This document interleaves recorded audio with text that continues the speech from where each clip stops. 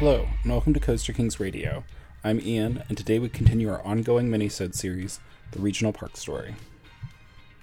Around the same time as the development of Six Flags Over Georgia, Randall, Duell, and Associates had been approached to develop a new theme park outside of Houston, Texas. Judge Roy Hofheinz, one of the original owners of the Houston Astros, sought to further develop the land around the record-breaking Astrodome Stadium with the construction of a theme park. A general around-the-world theme was settled on, and Duell's associates crafted their most loop-like park layout today, centered around a central lagoon. Astroworld further streamlined regional park aesthetics, painting with broader strokes than either Six Flags park had. The park opened in 1968 with 9 themed areas: Americana Square, Maudeville, Alpine Valley, European Village, Western Junction, Children's World, Lost World, Plaza de Fiesta, and Oriental Corner. These themed areas were relatively small, and each contained only a handful of attractions. The park's headlining attractions its opening year included the Alpine Sleighs, a fast-paced, powered sleigh ride built by Aero Development, the Spin-Out and La Taxi car rides, and the 340-foot or 100-meter tall Astroneedle double-decker observation tower, built by Swiss firm Intamin. With Astroworld, Duell's loop design was touted as not only offering an efficient and pleasant guest experience, but also allowing the park to justify its single-price ticket policy, an innovation introduced by Angus Wynn and Six Flags Over Texas in 1961. Essentially, Duell's loop was considered so efficient with guests that every guest was going to be able to experience the majority of the park, making the pay-one-price admission worthwhile for the guests, getting their money's worth. Astroworld also developed a complex system of outdoor air conditioning, allowing for better guest comfort and a more comfortable guest experience. Like Six Flags, Astroworld quickly learned that local crowds would return for major thrills. In 1969, they introduced the Bamboo Chute Log Flume and Serpent Mini Mine Train to their Oriental Corner section of the park. 1972 would see the park's biggest expansion yet with County Fair, a collection of midway games anchored by what can be described as Aero's first large-scale thrill coaster, Dexter Freebish's Electric Roller Ride, later renamed Excalibur. Astroworld had quickly established itself as a cornerstone of the Houston community, and in 1975, Six Flags would acquire a long-term operating lease for the park. Despite difficulties in later years, Astroworld outlasted other short-lived Houston regional parks such as Busch Gardens Houston and Hanna-Barbera Land until its untimely closure in 2005. However, the legacy of Astroworld lives on in regional theme parks across the United States, as well as in the memories of Houstonians everywhere. With the success of Six Flags and Astroworld, demand for regional theme parks soared. Not only were these parks major successes, but they also demonstrated how useful theme parks could be for real estate developers. A bit of that real estate development magic is what brought a regional park to Disneyland's backyard in the 1970s. Seeking to expand upon the success of their ocean life parks in San Diego and Ohio, SeaWorld Incorporated formed a partnership with Newhall Land and Farming Company to develop a park in the newly formed town of Valencia, California. Although within Los Angeles County, the park was located around 35 miles north of downtown Los Angeles in the hilly Santa Clarita Valley. With the park located on a large hill, the name Magic Mountain was settled upon. Randall, Duell, and Associates would be tasked with designing the park, and developed a park in the regional model, maximizing the use of the natural terrain. The common motifs of Americana, Frontier, Spanish, and Oriental were all present in Magic Mountain's initial buildings, but the park chose to forego themed areas, and instead offered them the park as a fully integrated experience.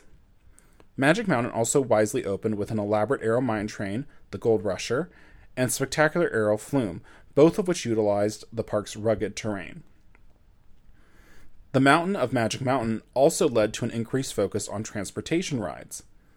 The opening lineup featured the Metro Monorail, the 3-stationed Eagles Flight Skyride, and the Funicular Railway. All of the transportation rides had stations at the top of the mountain, which itself offered wonderful views of the surrounding area, alongside the spectacular Sky Tower observation tower. These slow-moving transportation rides were spectacular, but also acted as panoramic advertisements for the surrounding land that Newhall sought to develop and sell. Magic Mountain opened on May 29, 1971, and quickly became a big success.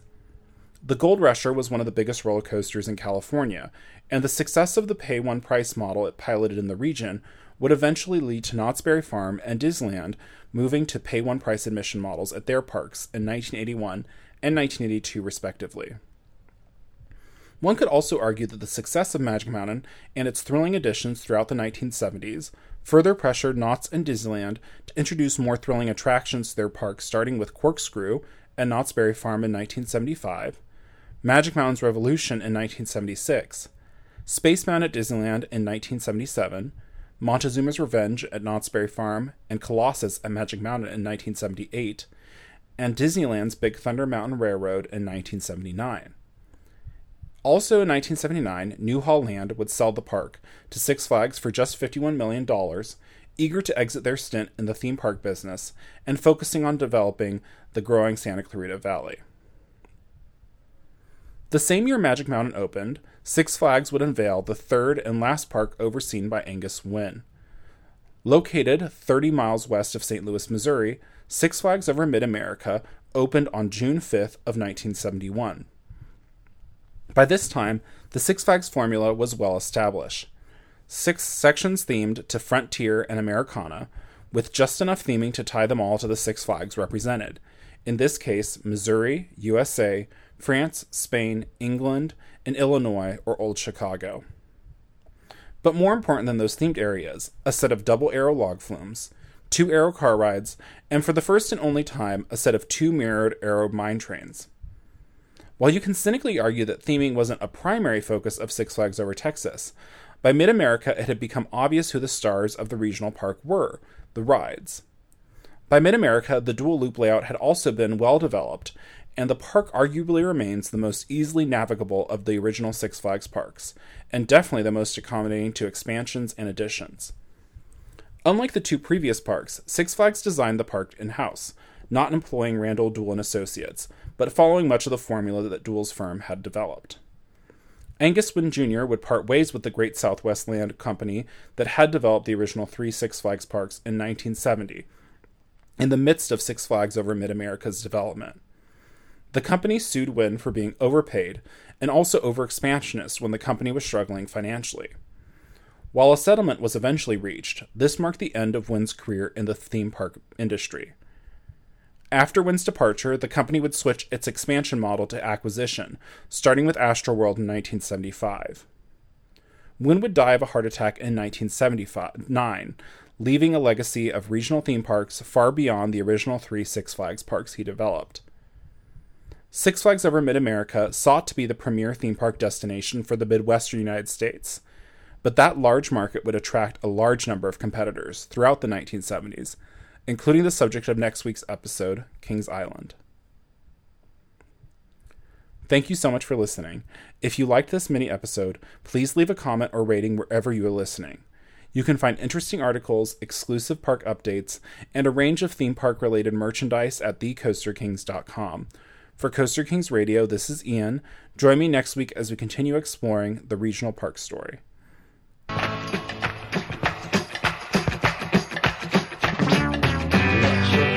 Slide away.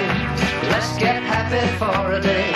Astroworld is waiting for you anytime you say, dancing in the moonlight, playing in the sunshine. We make people happy.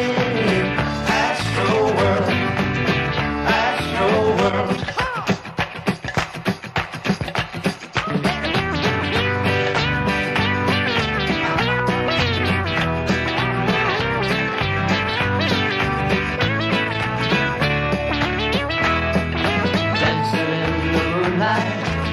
Playing in the sunshine.